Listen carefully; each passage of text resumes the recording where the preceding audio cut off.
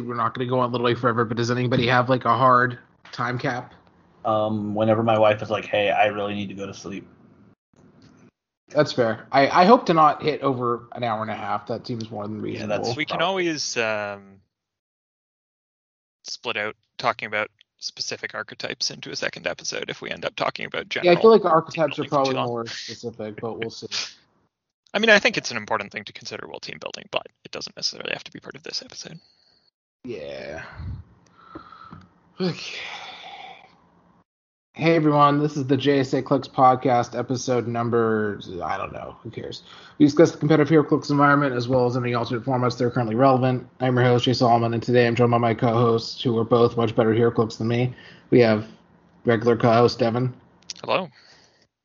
And we have person who's too good to be on this podcast and has their own that sometimes records, I guess, PJ. How are you going to say I'm too good for this podcast while I'm on this podcast? I mean, this is the first time you've invited me, I think. We kind of invited you for another episode that we never ended up recording. Yeah, for what's it tournament called? last year, but Clicksman format or Kilted Clicksman format, but that kind of that's right, fell out. Yeah. But this is kind of a reunion of that one few month period of the Metal Lab where Jay was the host and you were on and I was on a bunch of times. That's a fair point. I guess, Devin, you never decided that design that figure that we talked about, but whatever. Did not make a prime that dealt damage for placing. Although that kind of existed later. Not globally, though. So today we're discussing a more general topic. We're gonna have multiple episodes because there are different aspects to this, but basically just general strategy, and today is going to be basically team building. We're also going to have an episode on maps with Tom because he's the map guy, and I'm sure that there's another specific thing that I'm forgetting. But tactics, just like onboard tactics. Yeah, I guess. I mean, it's a pretty important part of the game, you know. I mean, unless you're Matty G, but you know. That's all he does. What do you mean? What, team building? No, the tactics. Oh, no, I meant anything Matty does. He doesn't team build or pick maps. It's perfect. Yeah, so basically we have for team building figure evaluation, important powers, combat math and stuff, and what else? Synergy, theme teams, and maybe archetypes if we have time, or we'll have to talk about that another. We'll see. So, and Devin thankfully has a layout for us to work with. So how to identify a good figure. Yeah, so this is the first thing. When you're starting to build a team, one of the most important things that you can do is figure out which figures are actually worth including on teams. And there are quite a few ways to do that, but there are some figures that you should just not put on teams. So, you know, anything that's like just way too many points and doesn't do anything special probably shouldn't end up on your team. There are specific reasons to include or exclude figures, which we'll go over, but one of the main things is points. Are they efficient for their points? Are they 200 points? then they're pretty much never going to end up on your team. Yeah, I think by default, if it's just a close combat figure that doesn't do anything, it's probably not good, especially if it's susceptible to outwit. Like, you know, I mean, there have been times where like a 200 point Superman has been good, but like, I don't know. If we get not anytime recently. Yeah, I don't know. I guess the easiest example is Colossus. Like, he's pretty much never good, just because, you know, he wants to. Yeah, I mean, he wants to punch things, but he'll get shot, so not gonna actually do anything. Yeah, so I think so in my opinion at least, the two most important things that I look at for whether I want to ever consider a figure for my teams is how efficient they are on points and whether they do something mechanically unique. So as far as point efficiency, what I'm talking about is something like the new High Evolutionary, who's 30 points for an incredible attacker that has probability control and doesn't die to one hit. Like, you used to be able to get that for like 80 points, and now it's a 30-point figure. So, as soon as that comes out, you should look at it and be like, this is really cheap. It does something pretty well, so it's probably going to be good. The other thing is a little harder to define, but basically any figure that does something that no other figure can do is worth considering on a team. So that's figures like Jason Wingard, like Vulture when he was around, like the new Exodus, who only combos with Jean Grey, but is pretty much the only one that combos with her well. There are a bunch of other examples of that, but that's another thing to look at when you're considering.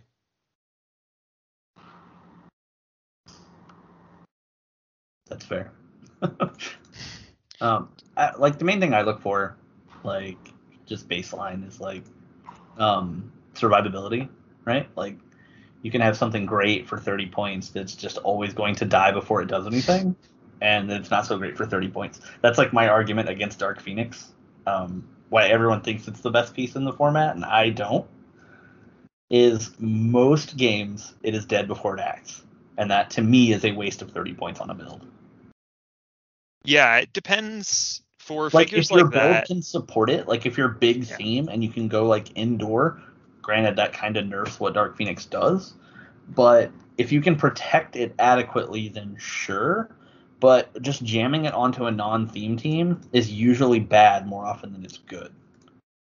That's a fair point. Yeah, and there are things that you can do to mitigate your incredibly powerful offensive pieces that are really weak defensively. So one of those things is, of course, going inside and having barrier and stuff. Also, in terms of Dark Phoenix, a couple of people have shown that it's pretty potent to just take multiple.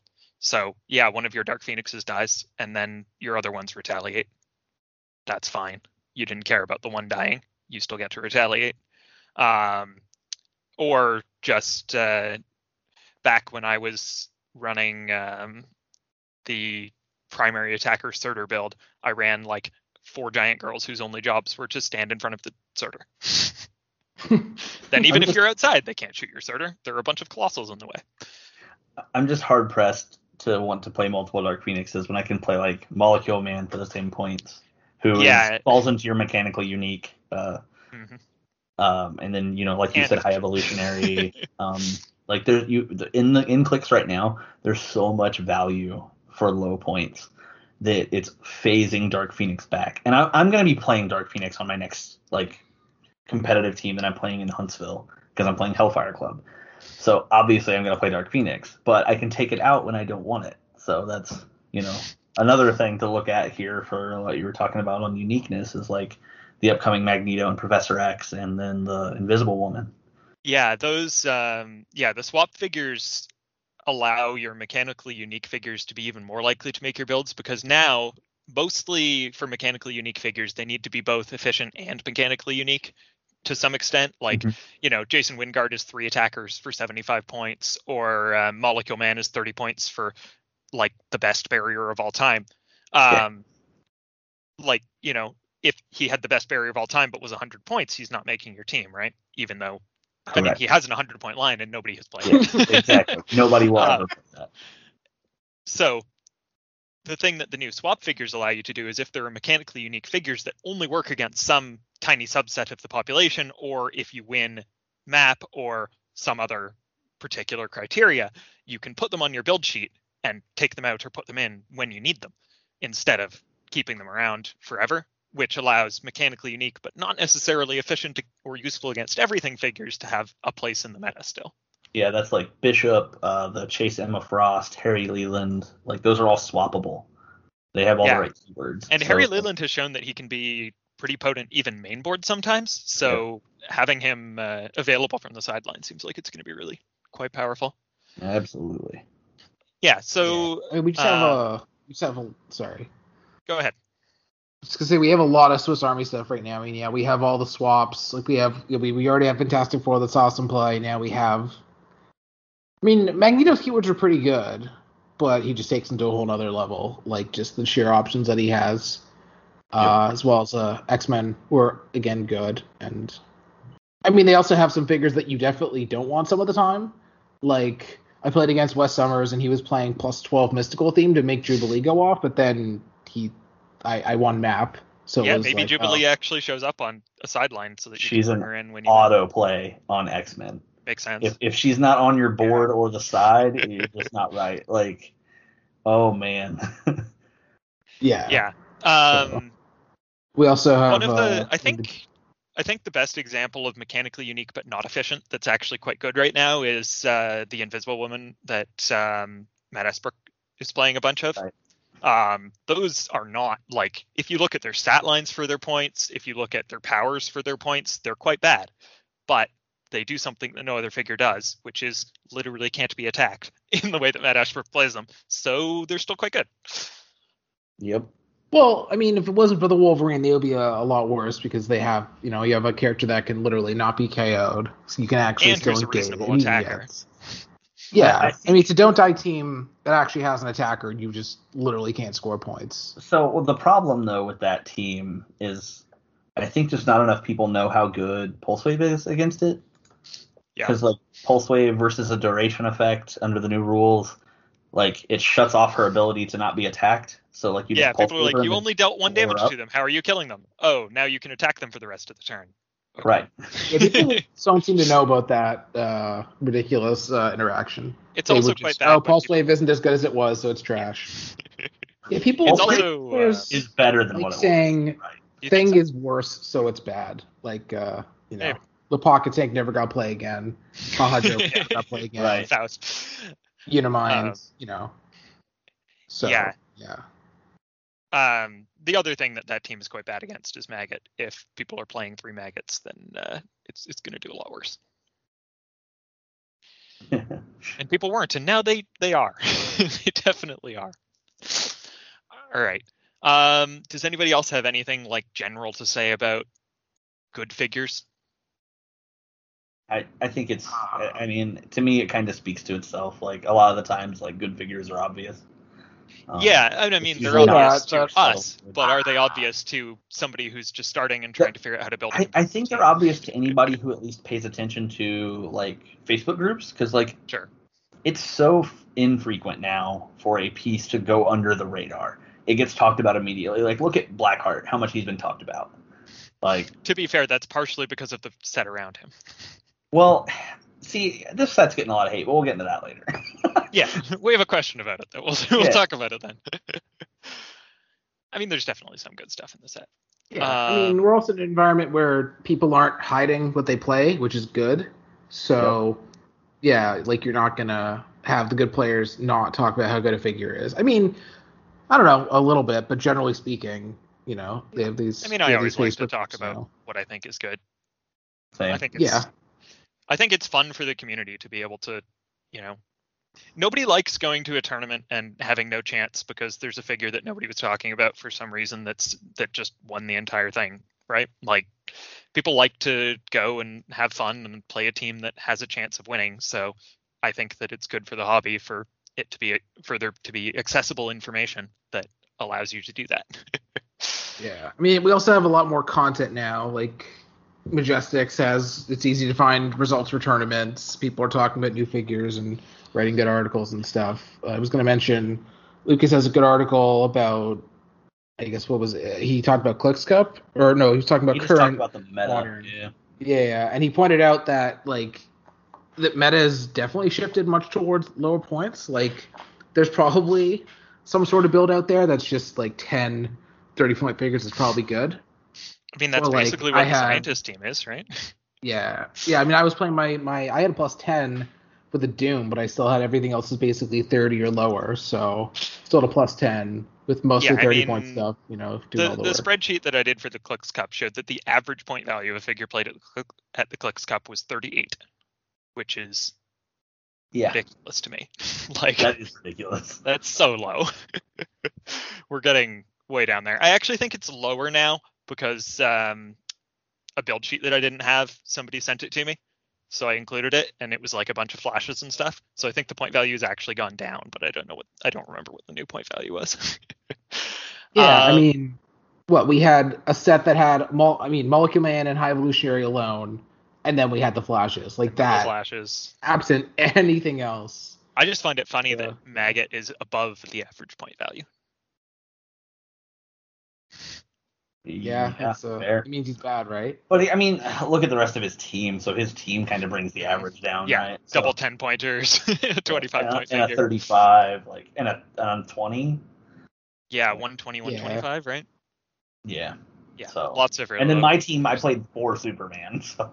Yeah, the number of Superman robots versus number of teams that contained a Superman robot was a really funny statistic. It was an average of 4 per build. That's amazing. You played 4, somebody else played 5, and someone else played 3. WizKids love printing their 10-point figures. Even we lost Flores, but we have just a whole bunch, and they're all pretty much every keyword has one robots. Now. And I mean, Multimans for X-Men now. Like they didn't need the filler, but now they have it because why not? Really useful for swapping. So we're not going to talk much about sealed on this episode because sealed team building is pretty restrictive usually, and we've recently done a full episode on sealed team building, which is a little more interesting. But I will just say that we've been talking a lot about how important efficiency is, and that's much less true for sealed. What you're looking for in sealed is really just your most powerful figures, assuming that you're playing standard 2-booster sealed in a set with not that much good stuff. So like if you pull a high evolutionary in sealed out of 2 boosters, it's much less likely that you're playing it at the 30-point line, whereas in constructed, you're playing it at the 30-point line every time. Yeah. So just in case people wanted to try to extrapolate some of this advice to sealed, not that part.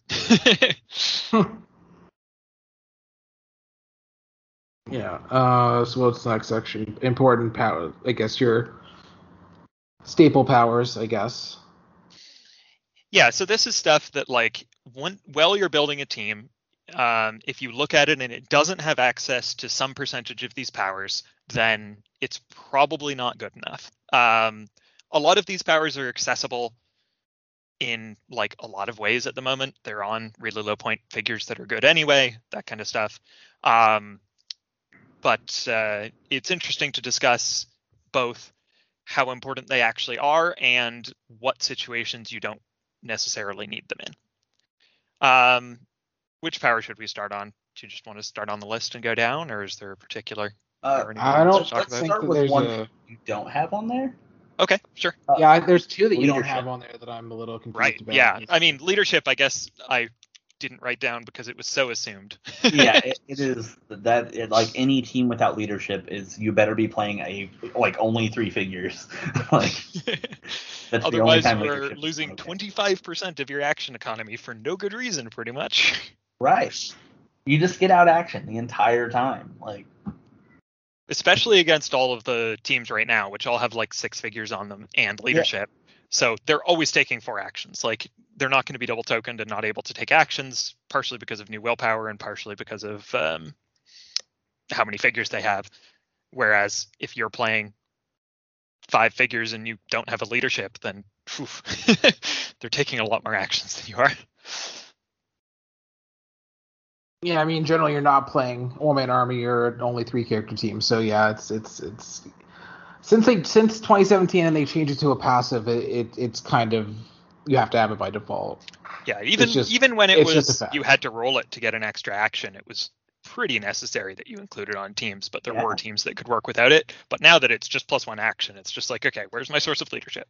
Yeah, that's the first thing I figured out. What you said introing into this was when we talk about when you can't have the power, and I don't think there's any situation that you don't play leader. You only have 3 figures or you're a one-man army. Right. If you have 3 or less figures on your main force, then it is acceptable. Even then, you might even still want it, just for the chance to take tokens. And having 3 or less figures on your main force is pretty uncommon. Your team probably isn't good right now if you have 3 or less figures on your main force. Agreed.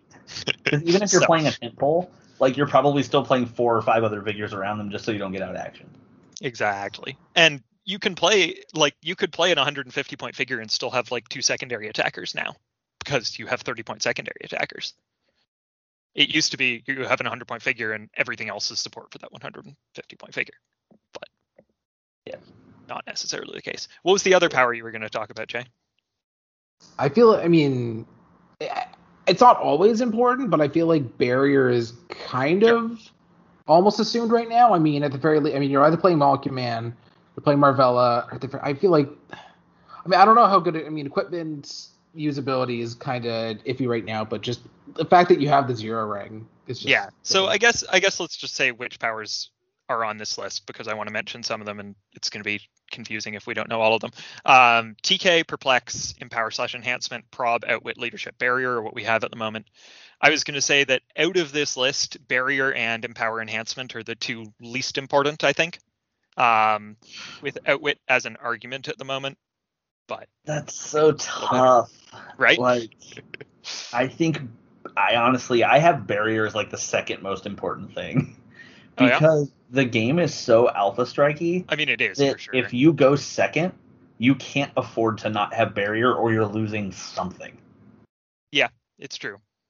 So like it's tough for me to build without barrier in the current game. Even with Molecule Man able to just clear it out, like it's just man. Yeah, I was kind of thinking of like Tyler's Animals that don't have barrier and that kind of team, but definitely a large percentage of them need it. Yeah. Yeah, and I mean, depending on what map you're playing, you could just make barrier just extremely oppressive. Like Otherworld with barrier just sounds like a complete nightmare. That's been like my go-to map since it's been back in Modern. I noticed. I love it. It's an interesting map. Or the obvious super already blocking maps, but yeah, Negative Zone is obviously ridiculous with barrier. Yeah, I mean, if your team isn't built properly, barrier can be a lose position.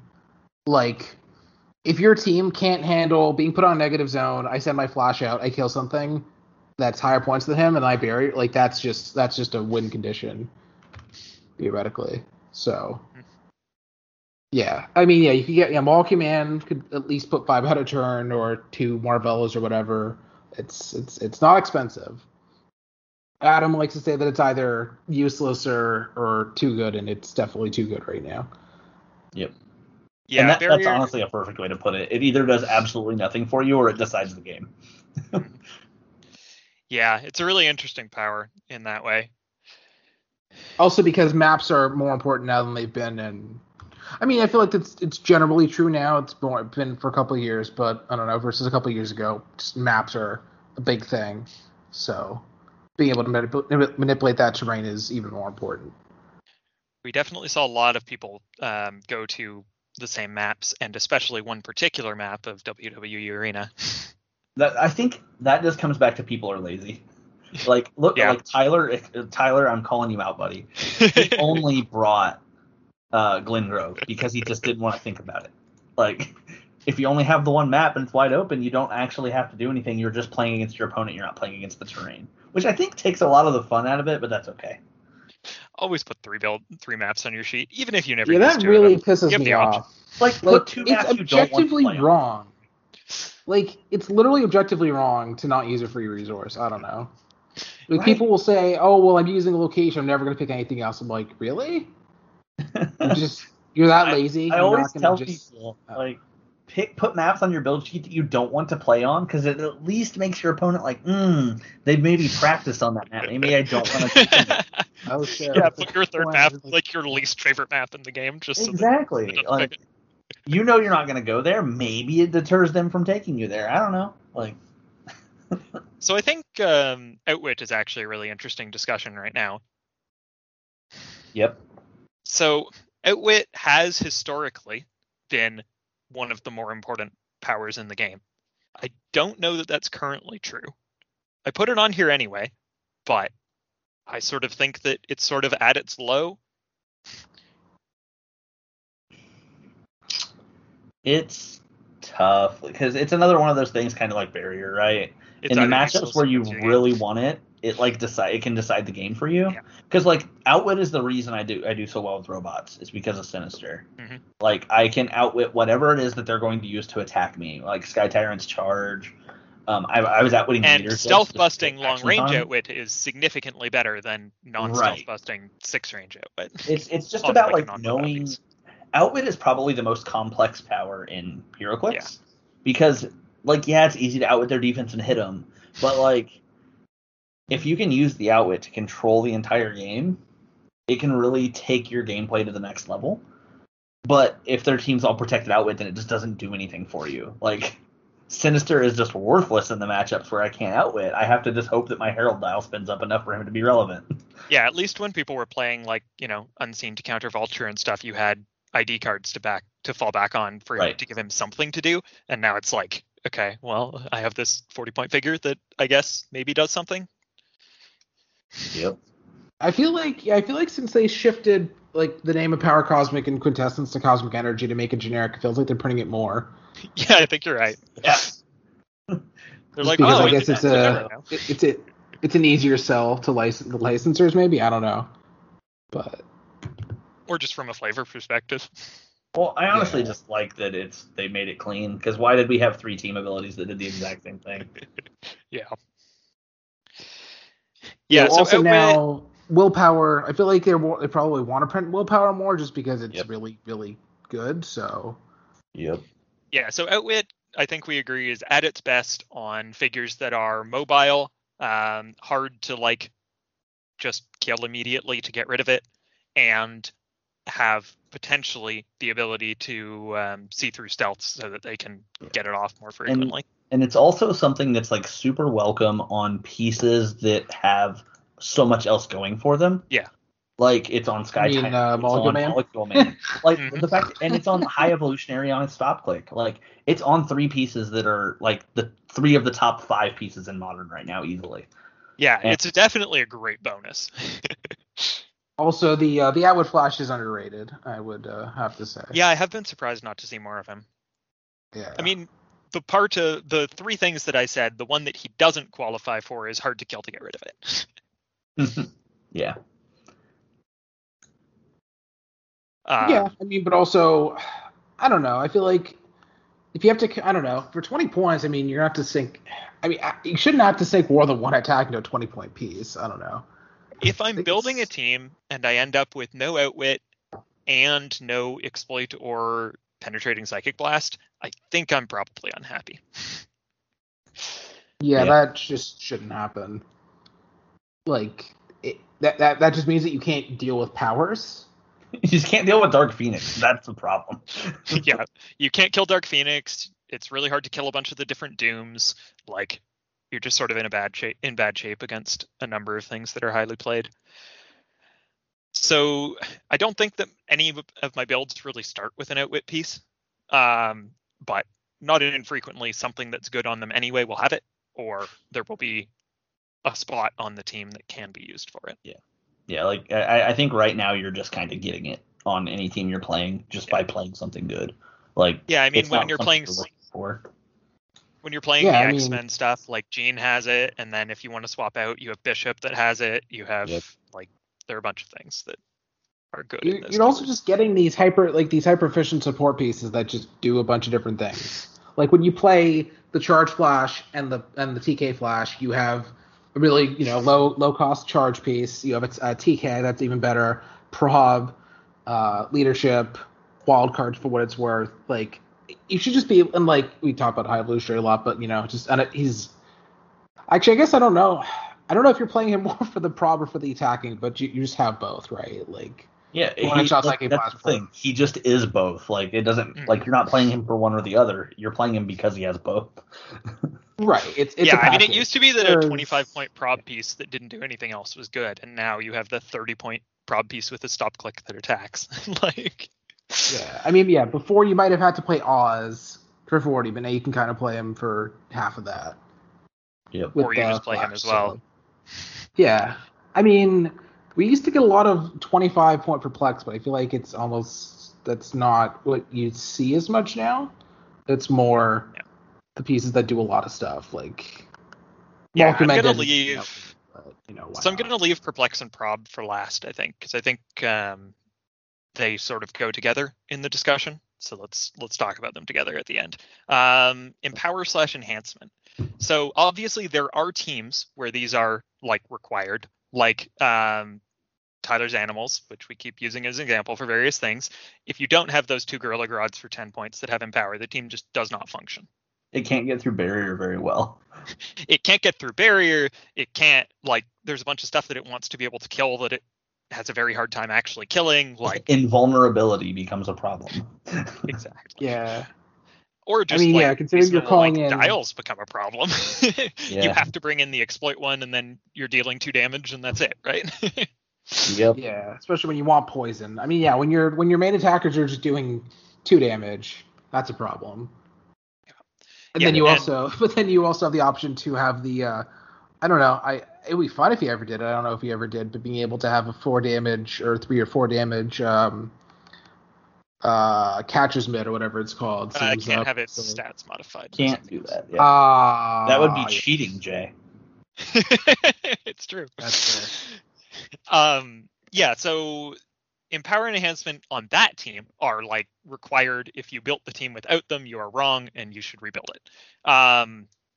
But there are, if all of your figures have 4 printed damage or psychic blast and 3 printed damage, then how necessary is having empower or enhancement on your team? I mean, like, it can't be replaced by perplex anymore, which is like the big reason why this is now has come more to the forefront than it used to be. Well, those are weird because you have to position for them. I think enhancement is significantly more important than empower, but just mainly because empower is hard to position. Like, if you're not playing like dedicated alpha strike, your empower is usually not where you need it to be. Again, like, we have a couple good pieces that have empower. Like, Grodd is good, Nathaniel Richards is good, like, but I think if you're playing I don't know. I don't feel like there's anything in the game right now, short of Maggot Pogs, that need empower.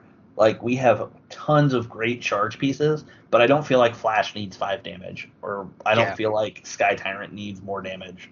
Like, they all do what they do very well without empower. Right. Yeah, unless you're using your Flash as a taxi for your Alpha Strike team. Correct. You could probably deal with code empower on those teams. Yeah, but even if you do think you want that, you just do the power gem, so it's not really a problem. Yeah, if it's you have a light object, so I think empower and enhancement differ in like playability based on the meta, because you got to look at math. Like, what are you playing? Can you one-shot things or hit them onto powers that aren't relevant? Like, you never want to hit a Sky Tyrant for 3. You either hit them for 1, 2, or 4. Like, that's just it. Like, so do you need the empower or enhancement to make that happen? I mean, you not to hit for 1, obviously, but to get the one shot. If all of your figures are dealing 2, then an empower or enhancement means that you kill a lot more things. Actually, I think the more I think about it, I think actually 2 damage is, other than being not enough for barrier, I think 2 damage is actually really good in modern right now. Because it kills flashes at least. It kills flashes. It does everything to high evo that it's gonna do, except for through the invincible. 2 hits to kill Sky Tyrant is the same as hitting him for 3. It's really just. I think 2 is probably fine. Yeah. Other than like the invincible and stuff, obviously you want to be able to get through reducers. You don't build a whole team with 2 damage. That's just not something to do. But yeah, I think like the meta could shift, right? Like, we might go from to a 5-click figure that is the best figure in the format. Now all of a sudden you have to reevaluate your team on if you can deal with a 5-click figure effectively, and that might change if you want your empower or your enhancement. Like, your team needs to be something that can evolve. Yeah, I mean, the new figure that has like depth of dial is Amber Gladiator anyway, so that's more a puzzle than anything. So right, yeah, like Black. I mean, if you could just deal him 7, that's really good, but that's literally anything. Yeah, anything you hit for 7 is good. Like, I'm so glad that we don't. The best thing about No Cyclops is that you don't have to hear it hit it for 6 anymore. Yep, and that's 6-10 with precision. All right. So empower and enhancement definitely meta dependent. Definitely depends on the team that you're building. Depending on how good your attacking stats are, they can be really important or not important at all. I think when the perplex change was announced, it seemed like they would end up being even more important than they have ended up being, because Perplex for damage was something you did fairly frequently. Yep. But it turns out that Perplex for just damage isn't necessarily something you want, even if you would have used Perplex on damage in some. It has to also be positioned exactly where you need it to be. Yeah, for sure. Which is usually not in an okay place. I would like to stand in the middle of the map. Wait, no, I didn't. Okay, it's the only way I can make that attack. I guess I'll do it. Yeah, not to mention that tiles are just shorter now. Like, what, on Tyler's team, Maggots have 5 clicks. Chip has 4. Like 6. Who has 6? Hamurai? Oh, yeah, I forgot about Hamurai. But, like, I mean, a lot of the figures we're talking about, like, Retaliators are 1, you know, Flashes, Hyper 2. Like, there's just a lot of really low ones. So. Yeah, like, well, and again, Hamurai's 6, but he also has no damage reducers. So, like... You just hit him twice. Yeah, like he's 6 click speed, but he's not. Yeah, so then we have telekinesis, which has always been one of the best powers in the game. Yep. It sort of does something unique, which is make it so that you have way more reach than any of your figures could by themselves. Like, the only thing that does something similar is a bunch of perplexes on movement, and it's not really the same thing. Yeah, this is the third power I look for when I'm building. It goes leadership, then barrier, then TK. And then the rest of it. What is TK in your build, or is that? I guess that's a reality gem. Me? Yeah. I have spin ring on. Yeah, you have equipment. You have equipment. Yeah, Yeah, I mean, that's also just it's easy to get. Right, it's 5 points. You know? TK is 5 points. And if they come up and destroy it, that sucks. But I also had the exo spec, so I did have 2 sources of TK. But yeah, I mean, again, you can get all these powers for 20 points or less, like, and they're all reasonable figures. Like, obviously, if you build a whole team, I mean, if you build a team without them and you don't have room for all these figures, your team is still a problem because you don't have the powers. But none of these powers are extremely expensive. Like what? Even regardless of equipment, like. No, none of it. 20 points or less for all of these? Everything is. You can get all of it for 20 or less. Yeah. Yeah, so telekinesis is so important because it's your reach. Like, there are a lot of teams that you will face that if you don't have telekinesis and they do, they are both getting the first attack every time and potentially making it impossible for you to retaliate. Yep. Like, so, you don't have a telekinesis. Your opponent has a telekinesis and somebody who has running shot psychic blast. They TK them forward 6, run them forward 4, shoot you, walk up with another figure, carry them back, put a barrier in front or something, and you can't do anything because you don't have the reach. Right. Whereas if you had telekinesis, you get to TK something up to break the barrier, make an attack, something like that. Like, movement is really important in this game. It's part of the reason that Colossal Retaliation has been so strong for so long, because the map matters, except when it doesn't. Yeah. I mean, TK is giving you a quarter of the map's reach. Like. Yeah. Or more if you're on a 4x4. Like. Yeah. And not to mention that there are now multiple options of characters that TK plus some movement. Yeah. Like, Oz is still getting play. What a figure Flash is. I mean, I was trying not to mention that specifically, but also that. This is also not essential, but I feel like it's worth mentioning. Well, like, current willpower, new willpower, it's just kind of a big deal. Yeah, so new willpower is something different, I think. It's something that makes me look at a figure and think that figure is better, but I don't think it's something that I need to have one of on my team. No, you don't play a figure because of it. It's just like such a big deal. I didn't want to not mention it as far as the standard powers go. It's just... It is an important power, yes, but it is not important as in you want it all on your team. No, definitely not. It does make things that are giant more feasible. Mm-hmm. Yeah. Like, that's what I think, honestly, like, a problem with tent poles right now is that they should all have great size willpower. Like, all of them. Even if they're not giant, give them great size. Yeah, that giant willpower is really good. Oh yeah, it's what makes Giganta amazing. Like, I mean, other than the One fact of that she's just multiple good. things. Yeah, not the only thing that makes Giganta amazing, but definitely one of the things that makes Giganta amazing. Yeah, so now we're coming to the last two powers, which I wanted to talk about together because they do quite similar things. We have Perplex and we have Probability Control. They both make it easier for you to hit attacks and harder for your opponent to hit attacks, depending on how you use them. And those two things are usually very important. We have seen notable teams in the past that contain neither of those things and still manage to be successful.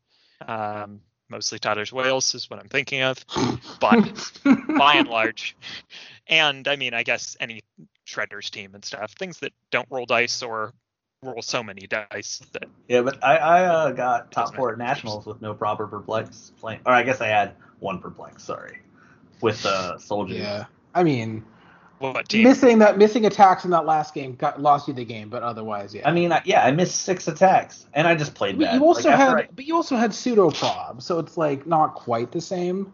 Only if I missed by 1 or 2. And I played really bad that game. Like, after I rewatched it, I saw like another line of play that was just better, and I raged at myself. But that's neither here nor there. Yeah, that always happens. When you lose, say. you're like, man, I got really unlucky. And then you think back on the game and you're like, I also made a ton of mistakes. No, and like the line of play wasn't even complicated. Like, it wasn't some super complex, obscure thing. It was just like, oh, yeah, I should have done that first. Whoops. Yeah. I once lost a game because I forgot that Magneto had the place character, the 2x2 Magneto, and I rolled breakaway a bunch of times and missed all of them. Oh, so no. I both got really unlucky because I missed like 4 breakaways in a row, but also didn't need to roll the breakaways. So yeah, you could have bumped them away from you and then just did everything you wanted to do. Yeah. I thought you were going to mention Zatara. Yeah. I mean, yeah, just forgetting that you have prob is not ideal. Yeah. Probably don't do that. But I mean, I lost a lot more than one game because of that. Yeah, so I think that these two powers tie in really well with the next section, which is math.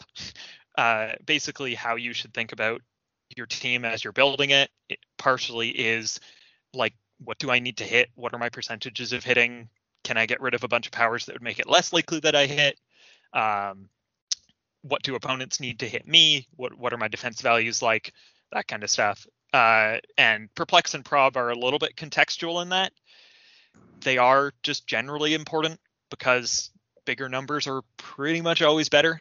Like, I mean, if at the point that you're getting to like 16 attack or something, not that anybody has 13 printed to do that, I don't think, then it matters less. But in general, needing a 4 is much better than needing a 5. Yeah. Yeah, so every team has Perplex and Prob, basically. It's just an important part of the game, the ability to manipulate dice. The game is a dice game, but it's less about just sort of, did I happen to roll well than some people think it is when they first start? Because there are so many things that you can do to mitigate it by having better stats than you do by default with Perplex and being able to reroll a bunch of times with Prob and that kind of stuff. So yeah, I mean, you also have to set up the situations where you make the attacks where you need the numbers. Like, yeah, sometimes your opponent can just miss everything and you win. Like, that can happen. That definitely has happened. But like, you can't hit everything and you lose.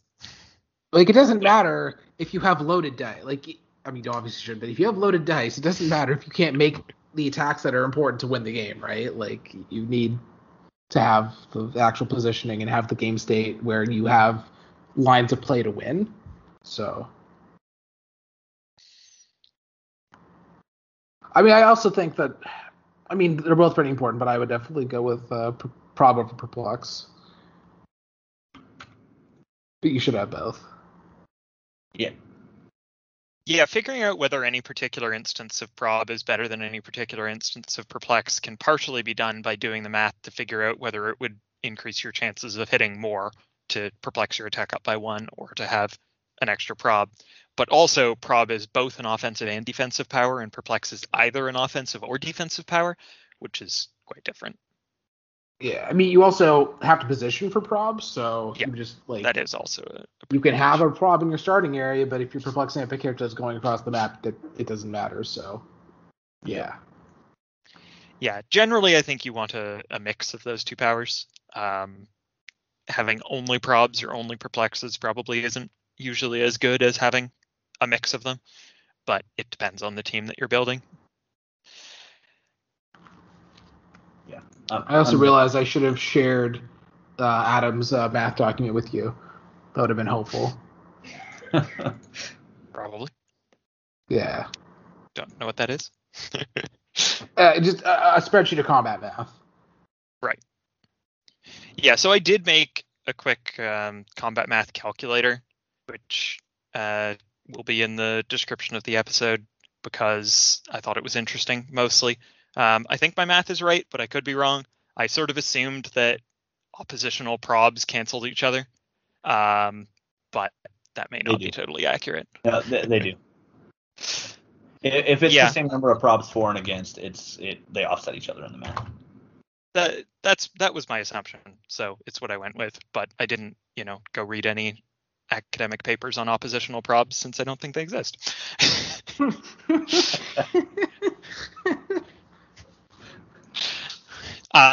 So if we're just like thinking about math, I think it's really interesting to talk about how you should think about math while you're building your team, because this is something that I do fairly frequently. Is I figure out which of my figures are likely to be making attacks the most often, and how many probs and how many perplexes I'm likely to both be able to and want to use on those attacks, and then figure out how likely my attack is to be successful against a significant percentage of the field. So you can, choose your primary attacker. Let's say it's a high evolutionary, for example, has 11 attack, has prob itself. So you'll probably end up using its prob on its own attack, and you have 1 perplex, so it's 12 attack. And then you're trying to figure out against a bunch of opposing things that end up with like 19 defense or something, what's your actual percentage chance of hitting that attack? And if you drop something else on your team for something else that has prob to be able to use it, how much more likely are you to actually hit? And you can do that defensively as well, figuring that your opponent will have 11 or 12 attack and then trying to figure out how frequently you get to dodge their attack attempts. I feel like these days you're probably looking for 7s or 8s a lot of the time. I feel like you're not. I mean, outside of hitting like really low point, whatever, I feel like you're not going to. I feel like the variance is probably not going to be much above or below that. Like 11s on 18s. There's some 12s. You might. I mean, we have a fair amount of like. You can see some 17 energy shield, like Sky Tyrant. You probably have some reflexes in there, and 11 on 19 against, and like 11 on 19 with a prob is not good odds. That should not be your goal. No, that is an 8. An 8 with a prob 4 is favorable odds. Slightly. Oh, needing an 8? Yeah, that's 65%. Yeah, it's actually fairly favorable. Like if you have 1 4 and none against, like I'll make that attack. I mean, like you said, you don't build for that, but it's acceptable odds. Like you make that attack. Like something that we'll talk about in the tactics section when we get there is that you should do the best move available to you, not only objectively good moves. If your best attack is 30% to succeed, then you make that attack because it's better than not making an attack, depending on if it is in that situation. You don't go, that's pretty unlikely. Oh, well, go. Right? Yeah. Because you might hit it, right? Yeah. So, like, needing an 8 with a prob 4 is not, 100% odds, but if it's your best attack, then sure, go do it. It's 66% is 66%. Yeah, I mean, it's not bad. Yeah. Also, just in general, like every prob, I mean, up to a certain point, like probs like do matter a lot. Like if you go from needing a 7 with no probs in favor to 1, you go from 58% to 82. Yep. Like that's huge. Yeah, a Absolutely. reroll is really good. Like, yeah, from going from none or low is pretty major. Like, yeah, if you need a 7, you go from 58% to 82%, and then surprisingly, then you go another 10%. So if you're telling me that I have a 92% chance to hit a 7, I'm inclined to, try for that 7. I just want to say, looking at your graph here, shows that needing a 5 with a prob 4 is a 97% chance, and I lost the national title on that. I just want to point that out. Wow. On a less than 3% attack variance, but nonetheless. Yeah, everybody's done that kind of thing. I had a 5 with 2 probs 4 to make it past top 8 in Canadian Nationals the year you won, and didn't. Yeah, I think I've seen Jason Collins have that game horribly. a 5 with 2 in favor. Like, that happens. It does, and it sucks, but it does happen. I played a game the other day where my opponent crit missed 3 times in one turn, including back to back. Stuff happens. But, I wonder what Patricia's not getting crit with 2 probs against percentage was when I won Canadian Nationals. Rolling a crit with 2 probs against? I don't think my calculator does that very well. Yeah, it does. It's not designed. It is 0.002. Yeah. Yeah. Yeah. It was pretty lucky.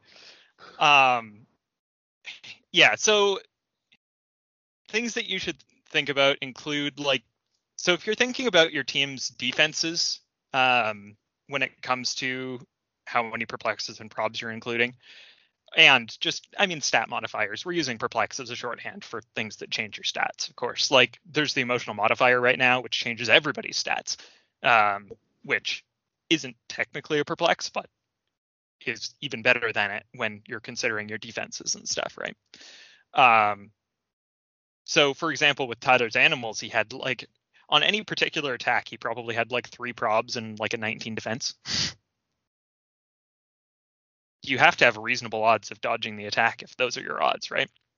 Compared to if you just have an 18 defense and 1 prob against, a lot of teams would.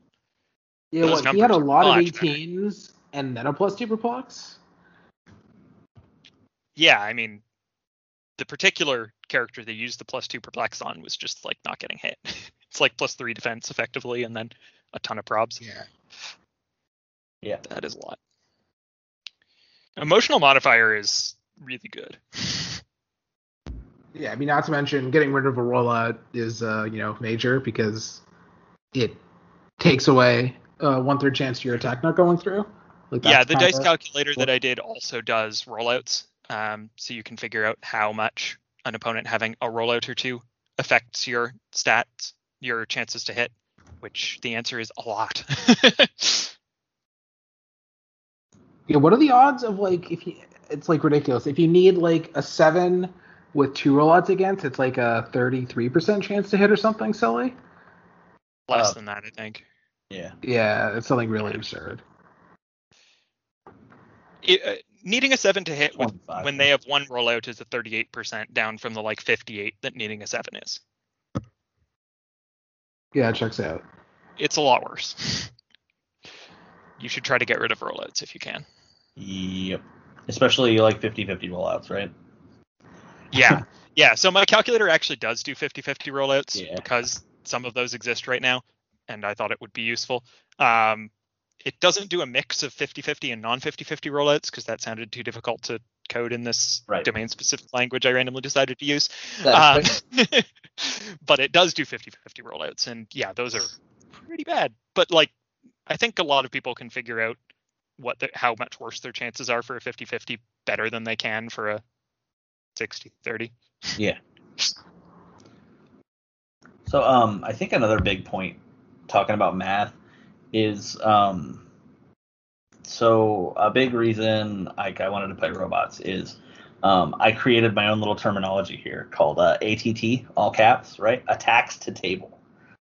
How many attacks does it take for your team to get tabled?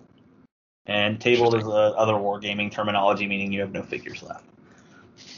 That's something else that you can compensate for with math is if you don't have a high damage output or good combat values, but it takes, the team I played took an average of 26 attacks to table me. So I That's quite a have few. time, you know, like I have time when most other teams are significantly lower. And the way you would calculate that, you take what you believe. It's a lot of estimation. What you believe the average damage value is per attack in the current meta. I did it at 4. Probably like 3-ish. Oh, yeah, 4. Okay. I ran it at 4 just for a good even number. Sure.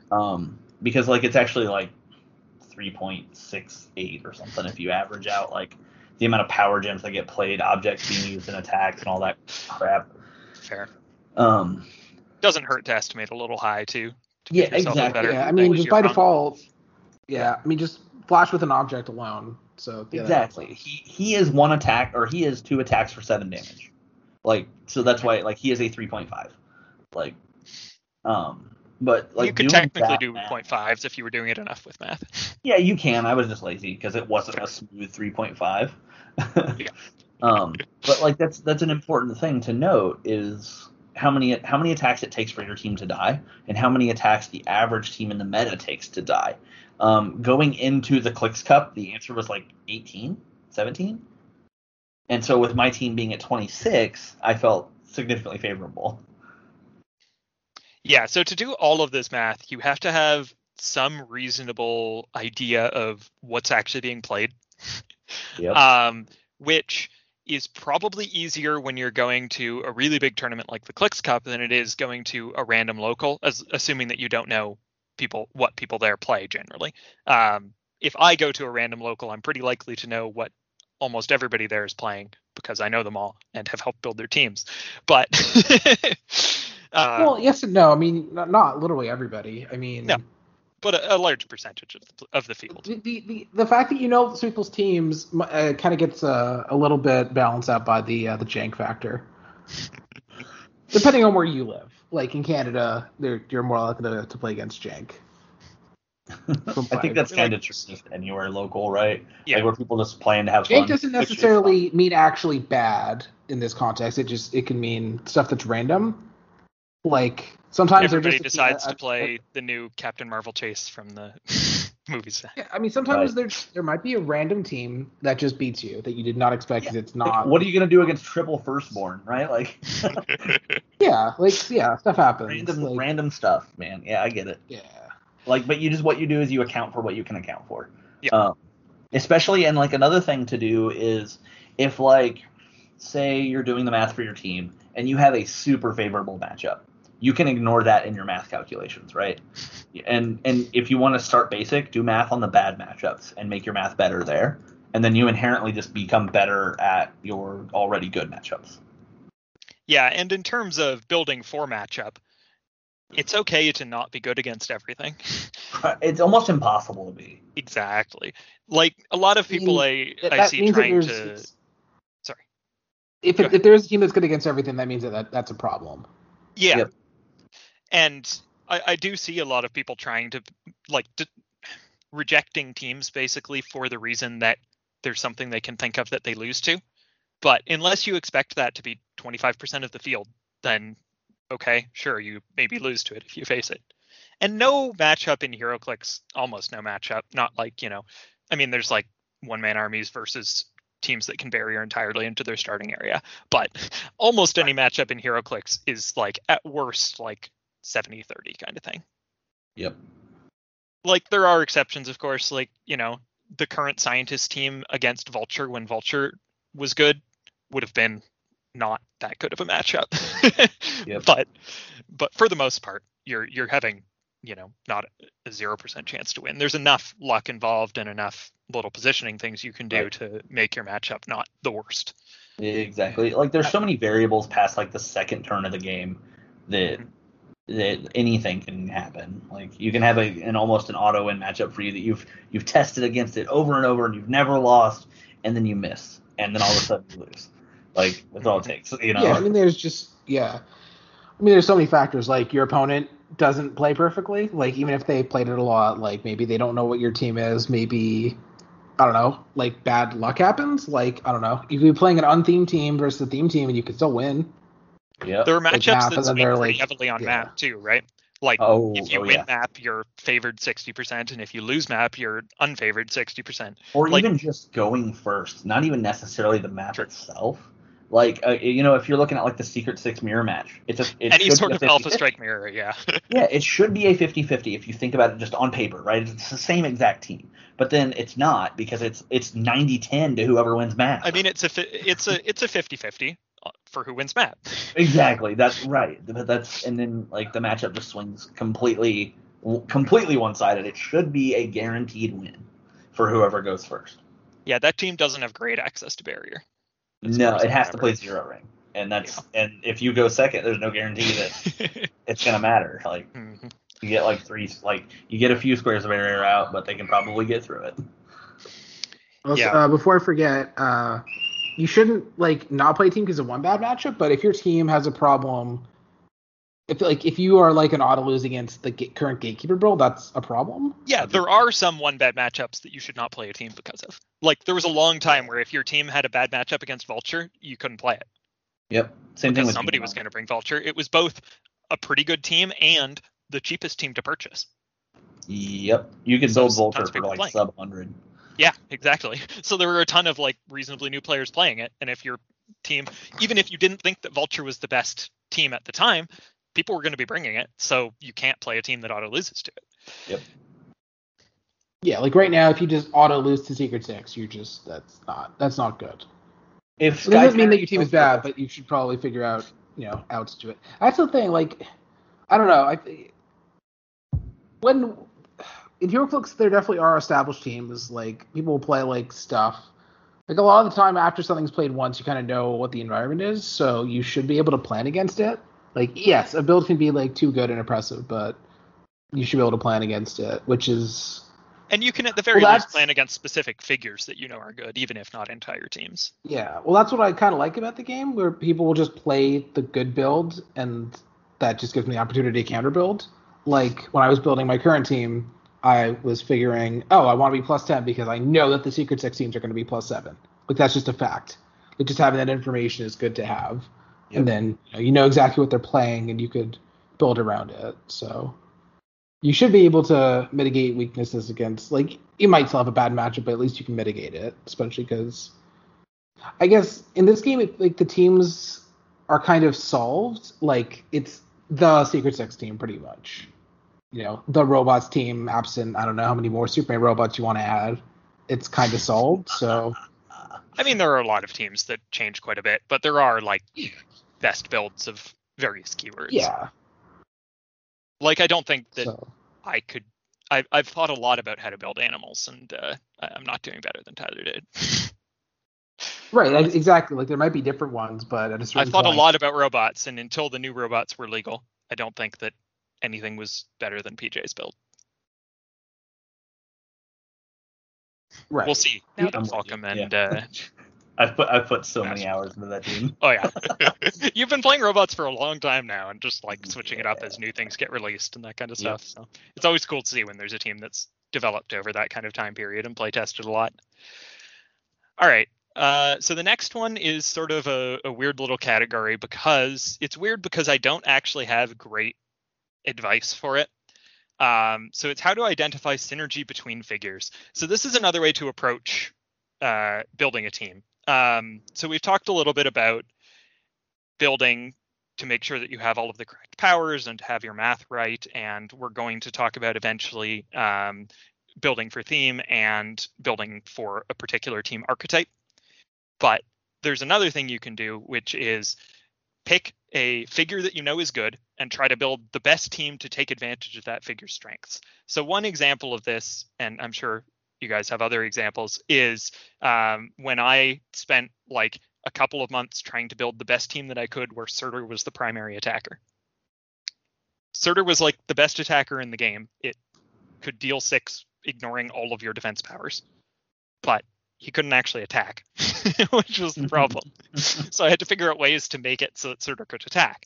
So I ended up playing stuff that my opponent couldn't kill in one hit with IDs or ignore, so that they had to attack him, like Daredevil. And then I played Starro Grandmaster, so that my opponent couldn't ignore my Surturs because I would just make them attack a Starfight with Grandmaster and then retaliate on them. Stuff like that, where you've started with a figure and you've ended up with a team that probably doesn't look like pretty much anything else that anybody else has built, although the Starro Grandmaster one was clearly inspired by Nate's Mangog Grandmaster team. But it optimizes for the strengths of that particular piece. And there are some obvious things that I can say, which is like, just figure out what the figure needs to be successful and then do that. But that is the exact advice you should give, Devin. Like, right? Look for the weakness on the piece that you want to play and solve for it. Yeah. And that's great advice, except that if you're new to team building, how do you do that? And I think, and I've written here, it requires a lot of practice and playtesting. Exactly. It's kind of a difficult way to start building. It's not really what I would recommend doing for like new players necessarily, unless you have access to a lot of more experienced players to give you advice, because it's not easy. This should be like the last part of the building process, right? Like you take a shell, you play all the support powers, you build a theme if you want it to be theme, and then you see what that team as a whole is missing. Like, am I getting hit by energy explosion? So maybe I want to shift to more ESD. Do I need to spread out more? Like things to look for, you're gonna find by playing it way more than looking at it on paper, right? Like, now once you become more experienced, you start to see what you need more on paper, but before that point, just play it. Like, that's the best, you may have heard really good players talk about having built teams the night before and played them for the first time the morning of the tournament and stuff. And that is a thing you can do, and you can be successful, but you're probably going to have a much better chance of building a good team if you've play tested it a bunch of times. Well, and even the people who are building a team the night before, they're probably playing effects that are very similar to other effects they've played with a lot. So like, or at least to things that other people have done. Right. Well, when we get into talking about archetypes, right? If you've played one alpha, you've played them all. They may function a little differently, but the end goal is the same. So as long as you understand, I need to get my team over there and attack you as many times as possible. It's not hard to shift to a different Alpha Strike team if you're experienced with that type of team. Yeah, a team that I ended up building the night before and playing for like one practice game was the one that I ended up winning Canadian Nationals with, which was Double Trader Gardener. And that is not a team that I recommend anybody attempting to pick up in a day. That team was not easy to figure out how to play incredibly quickly. Well, and so another thing like there is, it has a lot of moving parts, right? Mm-hmm, exactly.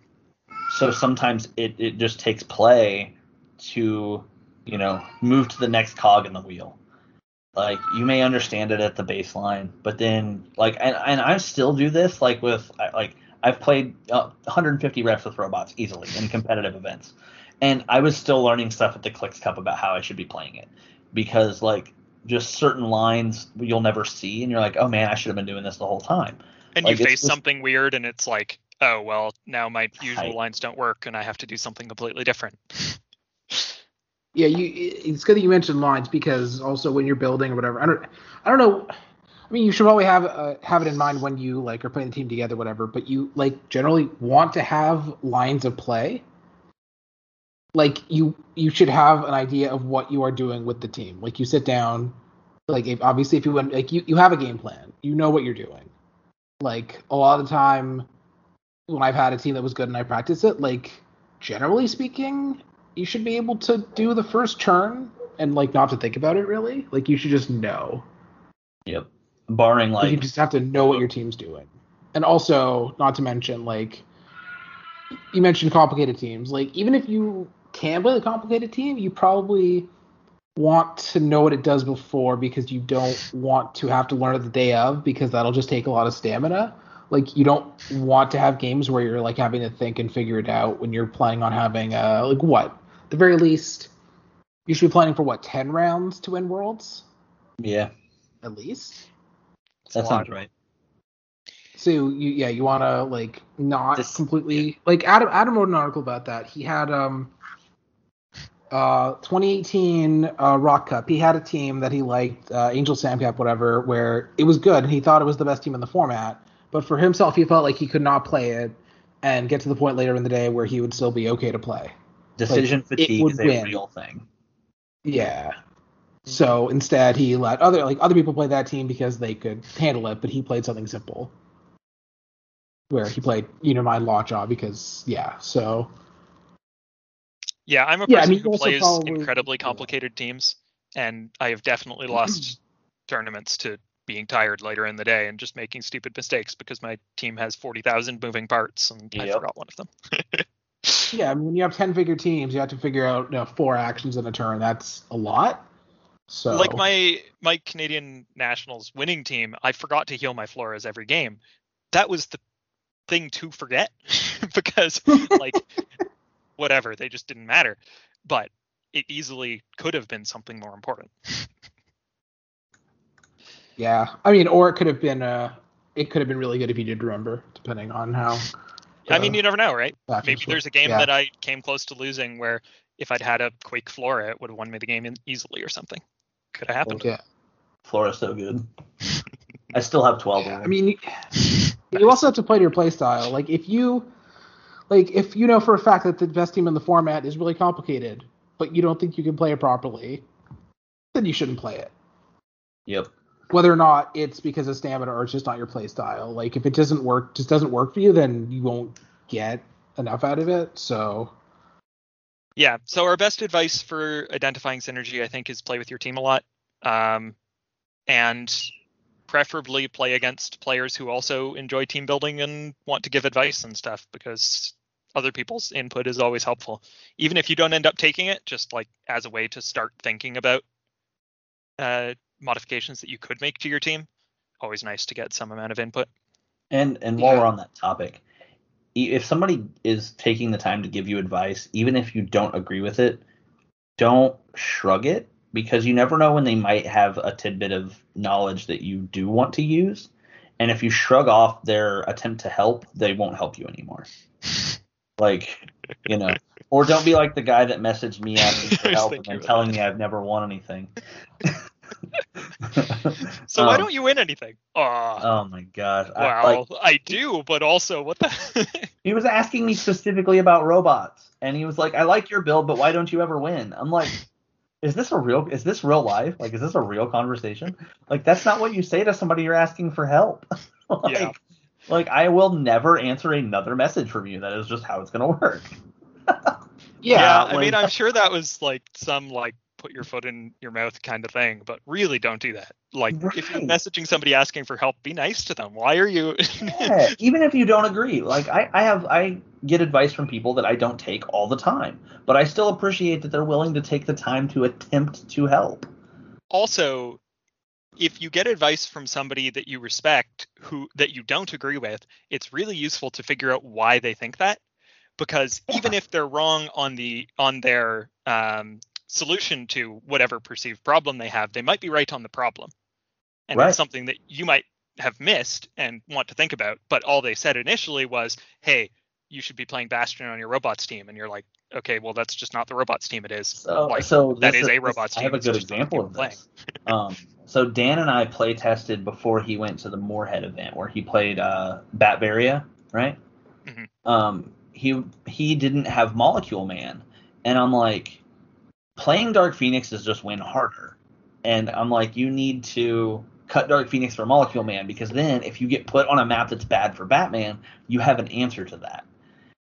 And it's just something that if we wouldn't have tested, he would have shown up playing Dark Phoenix and then had that where he lost map and couldn't interact as well as he needed to. Mm-hmm. So all it took was just an extra set of eyes sometimes, right? And then obviously Dan and I have a good mutual respect for each other when it comes to stuff like that. But even if it's some nobody, right? Like some guy who's played 3 games of HeroClix, and they're like, well, why does your charge not go one farther square so you can go to here?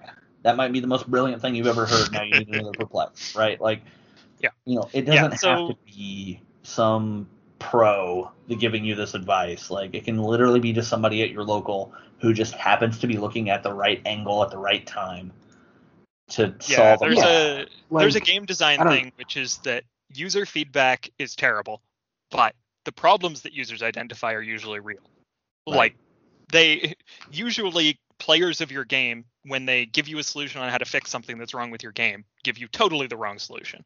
But you have to think about why they want that, what the problem that they're seeing is, and how you can fix that in a different way that does make sense.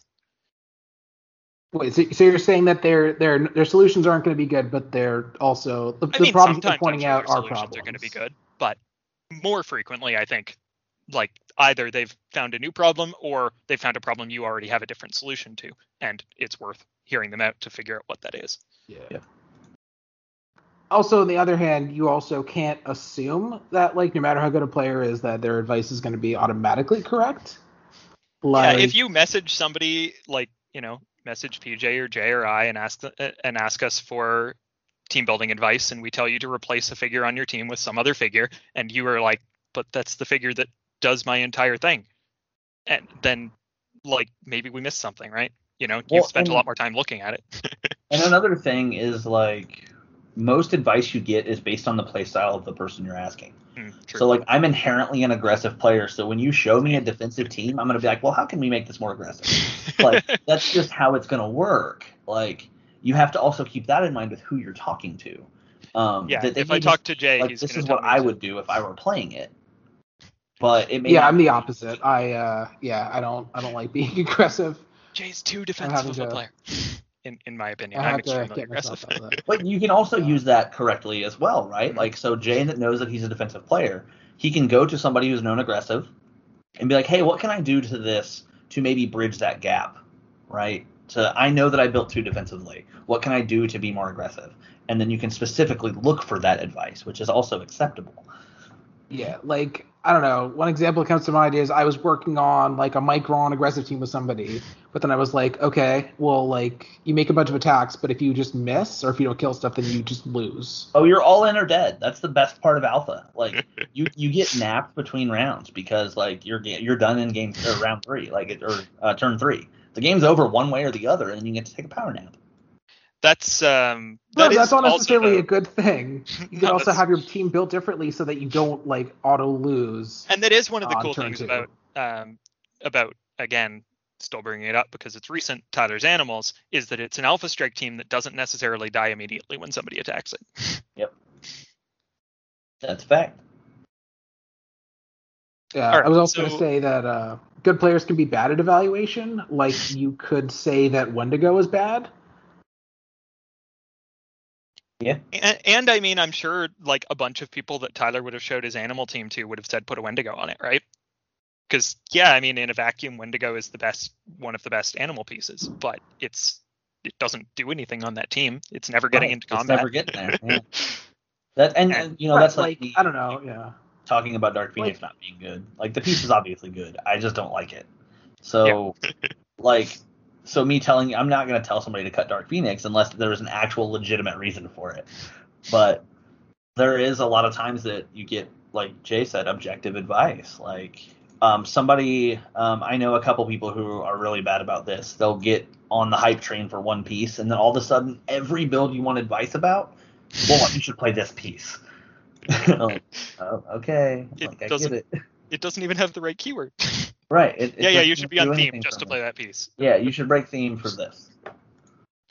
Or sometimes somebody might suggest, like, I don't know, you give, like, a person a given build, they might just suggest something that they feel is splashable, which means it's just good if you put it on every build, but it might not necessarily actually work. Like, yeah, Dark Phoenix is really good, but it doesn't mean you automatically put it on every build. Not even including breaking theme, just, you know, it just might not be good. So... Yeah, so speaking of theme, we did want to discuss theme. Yeah, I think we only have time to go into theme, and then we'll have to do another. Yeah, we can do archetypes another time. So theme is something that's fairly meta dependent in terms of, like, both whether you need theme and what your theme number needs to be, I think. Yeah. I'm in the boat that theme is always better than not. And that's a big prop to game design. They've made it to where, like, it's not like back when I started playing, where if you were playing theme, you were playing suboptimal pieces to make it happen. Now theme just builds itself anymore. Like, there's so much you get so much value just playing theme especially with the massive overhaul to theme team probs. Like, no token and anyone can use it is such a big deal. Yeah, and like being able to send an Alpha Strike piece across the board and just have the prob is a big Yeah, thing. it just has its own prob now. That alone makes it worth it. Like, yeah. And then to the point of like your bonus, I think sometimes it just doesn't matter. Like, if you're just playing it for the probs, it doesn't matter. But if you really need to go first, that's when you need to evaluate the meta and look what you need for. Yeah, something that we used to talk about was if you're playing named theme, then it's worth it even if you don't have a big bonus, but if you're not, then whatever. But that's not a thing anymore. Theme is theme. So, yeah, I mean, frequently the probs are worth it by themselves. Yeah. Also, just generally, regardless of theme or whatever, since you mentioned map, if your team loses automatically on a certain map, you might want to reconsider some stuff. Right. Like, you'd better have a I'm not saying that like there's never going to be an even actual game where it's 100%, but if a map basically 100% guarantees that you're going to lose, that's a problem. Yep. Like, if you're all in on Batman, but for whatever reason you're not themed, guess what? You're going to have a really bad event. Yeah. Yeah, so, I mean, that said, there are unthemed teams that did really well at the Clix Cup. It definitely is possible to build good unthemed teams, but if you're building an unthemed team, you had better be playing, like, actually the best 5 figures in the game or something. Yeah, I think if you're playing non-theme, like, you end up, like, with 150 to 200 points of the same thing of every other non-theme. At least. Maybe more. Yeah, like, the team builds itself for the most part, and then it comes down to just a few decisions. Like, am I playing Jason, or am I playing Sky Tyrant? Am I playing both? Like... Yeah, right, so what do you think is required on... So, I mean, this isn't meant to necessarily be a current team building episode. We've been talking a lot about current teams because that's what exists right now, and it's the easiest examples to think of. Yeah. But just as a little bit of a deviation from that, what do you think is required on an unthemed team right now? I'm all in on Commissioner. At least 8 to 10 squares of barrier generation. Yep, that's fair. Because you're going to get hit by an Alpha Strike, you have to be able to not die to it. So protect your attacker is the best possible thing you can do. Mm-hmm. So at least 8? At least 8 squares, yeah. Like two barrier pieces, or Molecule Man with like Human Torch. I don't know, like the 20-point. Marvella is like Marvella Molecule Man is just easy. Mm-hmm. Or like Jason Molecule Man. Mm-hmm. Like you have access to Lord Gaia with Molecule Man. That's a guaranteed 8 to 14 barrier squares. It's a lot of barrier. Yeah, like that's like, to me, it's mandatory if you're going second to have enough barrier to not die. And you're always going second because you don't. Yeah, you should just bank on the fact that you're going second, even though now we have way more of a chance of going first, being theme or non-theme, but you just can't rely on ever going first. You're just thrilled whenever you get to. But yeah, I mean, you'd better, in general, with unthemed, you'd better either have a ton of barrier or be very hard to kill. And very hard to kill unthemed is not really a thing at the moment. Like, if you want to play super hard to kill, then just play robots or something. You're not gaining that much by being unthemed. And then, but I don't know, man. Like, here soon you'll get Moira X and Herbert Blackheart Wyndham, and I am not. How do you feel about Herbert? You get all the single click figures. Do you like Herbert? I'm not super excited about that. But... no, I don't, unfortunately. He just doesn't do much. I wish that he had. I think it's like he needs end cap on top click, in my opinion. But I'll get to the point of admitting to myself that he's not that good, but like, I don't know. I want to try and make it happen somehow. I think he's fine. Like, he's playable because he's never getting attacked is the thing. Like, Moira X has a chance to get attacked because she's not a mystic. This guy is never getting attacked. Yeah. But like, if he had end cap on top dial, though, he'd have 2 target end cap with all that improved targeting. Then he's at least, interacts with your opponent. Yeah, right now he's literally 50 points of something that doesn't die. He just if ID cards were a thing, he'd be really, really good. He blocks line of fire. If you could equip him, that's If he was a standard character, then awesome. Because then I can Galactus, or I could give him the energy explosion ring, like. Yeah. Yeah, I guess theme is very different now that you always get probs before. Yeah, that was a good point. That would have been a very different conversation before, because if you lose map, then you didn't get anything out of it. But I mean, also just all the good pieces have all the keywords. Like Flash has 10 keywords. High Evolutionary works with Liberia and Scientist. Those are already 2 keywords. Like, it just, yeah. If you're a good piece, you probably have a lot of keywords anyway. So you should be fine. All right, yeah, and let's leave archetypes, and we'll try to do another one to go over some archetypes, because I do think they're useful when you start team building as a way to think about it. But we don't really have time to go over them right now. Yeah, that'll be another episode. Okay, I want to talk about at least one question. I don't know are you planning on doing the questions? Do your thing. I want to talk. I need to find exactly how he worded it. It was Joe asking about Rise and Fall as the least competitive set since what? Future Foundation, House of X, Spider-Man. They're all worse. I'll say Interesting. So the way you evaluate a set, how many pieces in a set are going to remain in meta play, right? Not just temporarily. Yep. When you look at Rise and Fall, there are 12 figures that I can guarantee are going to stay in meta play. Like, that is. I think I would have put that number lower. So Hellfire Club Guard, multiple man, Sentinel, Moira McTaggart, because the rally mechanic, does 2 swap pieces, Exodus, Tempo, Blackheart, Mimic, Diamond Patch. Sorry, that's 11. Those are. I think I wouldn't have all of those, but. Well, but like I agree you have to think like all of those will get played. So like.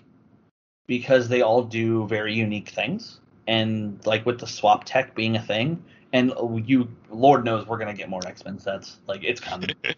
Yep. Like, it's probably gonna be every other set for the next 4 years. But like, when you look at Future Foundation, there's 6 figures? Not counting. I mean, I'm counting Doom as 1, right? Like, yeah, I think for Prime, basically. Nathaniel Richards. I mean, yeah, it's also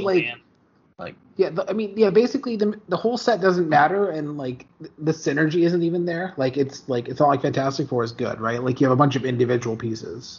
Right. The individual pieces that are good from Future Foundation are really good. I agree that the power you don't need to buy like a lot of the set. Yeah. Like, not really. And like House of X has 6 figures that are played at all. Yeah, House of X is. And I think I'm being generous with a couple of them. I think you might be. I think you can honestly say that Maggot, Chase, Apocalypse, Jubilee, and Bishop are the best pieces in that set right now. I agree. And I think it's not even close. Like, I don't think there's anything else in that set that you're like, yeah, I'm definitely playing this. Like, maybe. I mean, first and second place in that set isn't close. Yeah. Like, it's just, man, I don't know. Like, when we're talking about this set being low power, like, it is guaranteed that Hellfire Club Guard gets played his entirety of being in Modern, because Blackheart's going to be a Modern staple. Multiple Man, he is a good low point piece. He's there, and he's there to make swapping much easier. Right. And then the Sentinel is budget sideline. So the Sentinel should just be on every sideline if you have room. Like, It comes in sometimes. It does stuff. Cool. You have to assume Moira will remain Modern, just because I think Mimic Prime is worth playing. But also Moira, just if Rally is something they keep going with going forward, she's a staple. X-Men is still in, right? I think Moira really depends on whether there's good Rally pieces to pair with her. Yeah, and right now there is exactly 2. Yeah, which ones? Marvel Girl and Polaris. Good enough. And Mimic, I guess. No, Mimic. I don't think Marvel Girl's worth it. So I had a vlog talk with Wes Summers about this. It's cool. I can power action to let her have a free TK, or I can just power action to TK.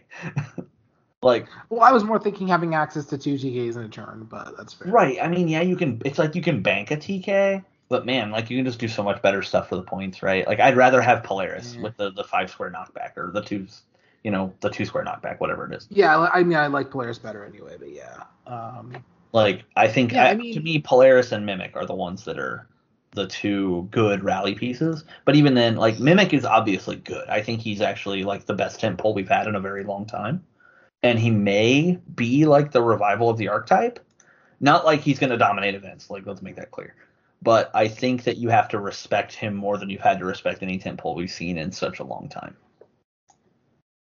Yeah, that's fair. Like temples are just not really a thing right now, and even Emperor Gladiator is like not costed that way. So. Right, he's 100 points. He's not. He's far from a tentpole, right? Like, but I'm saying, wait, he would be a tentpole if he wasn't costed that way, and so correct. Costed. But yeah, like with Mimic, like sitting next to the 40-point Krakoa that gives him access to like stealth and invincible, just seems fine. Yeah, that's fair. So I don't know. And then there's also a bunch of stuff that's like not necessarily the best, but at least swappable, right? Like right, it will get played for a very long time going forward. Like Diamond Patch isn't great on the map, but by God, he shuts off 2 incredibly relevant powers. Or the Ellie Deadpool, who is terrible for everything except swapping out. Yeah, he is sweet on the swap though if you start with him.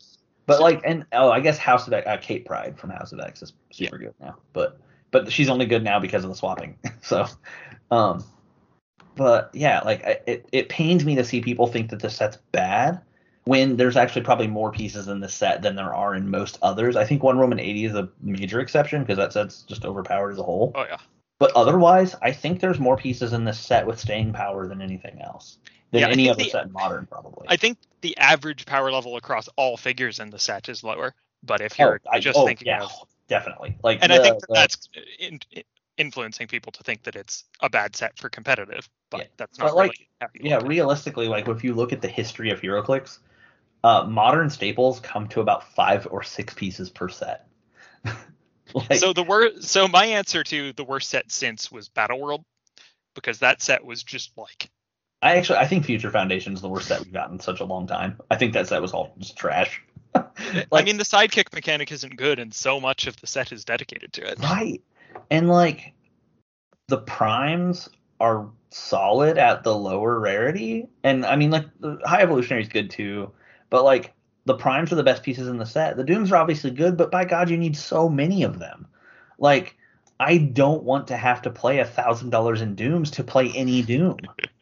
Like, you can't just play one of them and it be good. Like, I can't just play Sorcerer Supreme and get the full use out of what he can do. Like, it's not worth playing if you're only playing that one. You have to own at least, in my opinion, 4 of them. Like, bare minimum. I agree. That's great. And they're 100 each minimum. Like, there's a couple that are higher. So we can call Molecule Man and High Evolutionary are the two like big meta staples that came out of that set. And I consider Nathaniel Richards a meta staple, just because he does things that are amazing. But those are like the big takeaways from that set. Otherwise, it's crap. Like, and it's like High Evolutionary Prime, but only on the one team. Exactly. And he's even on that team, he's fine. He's not even good. He's just, I might as well play him. You're not doing better for 20 points. Oh, right, exactly. I mean, he's your leadership and a perplex. 3 probs and a leadership is. I mean, you have. I forgot about the prob thing. A double perplex and 3 probs is pretty great for 20 points. But I forgot about the prob part. Yeah, so that's good. But like as a whole, the set's crap. Like there's just people are saying that it's the worst set that we've got in such a long time. It's just it's just not. I mean, I don't think I had a chance to say this in the episode yet, but I think that HeroClix players in general are just not great at evaluation. It's just no collectible game player ever is good at evaluation. And I think people have a bad taste in their mouth with this set because of the delays. Yeah. Any hype that they had got killed by how long it's taken the set to release, which is obviously no fault of WizKids, even though for some reason people are blaming them.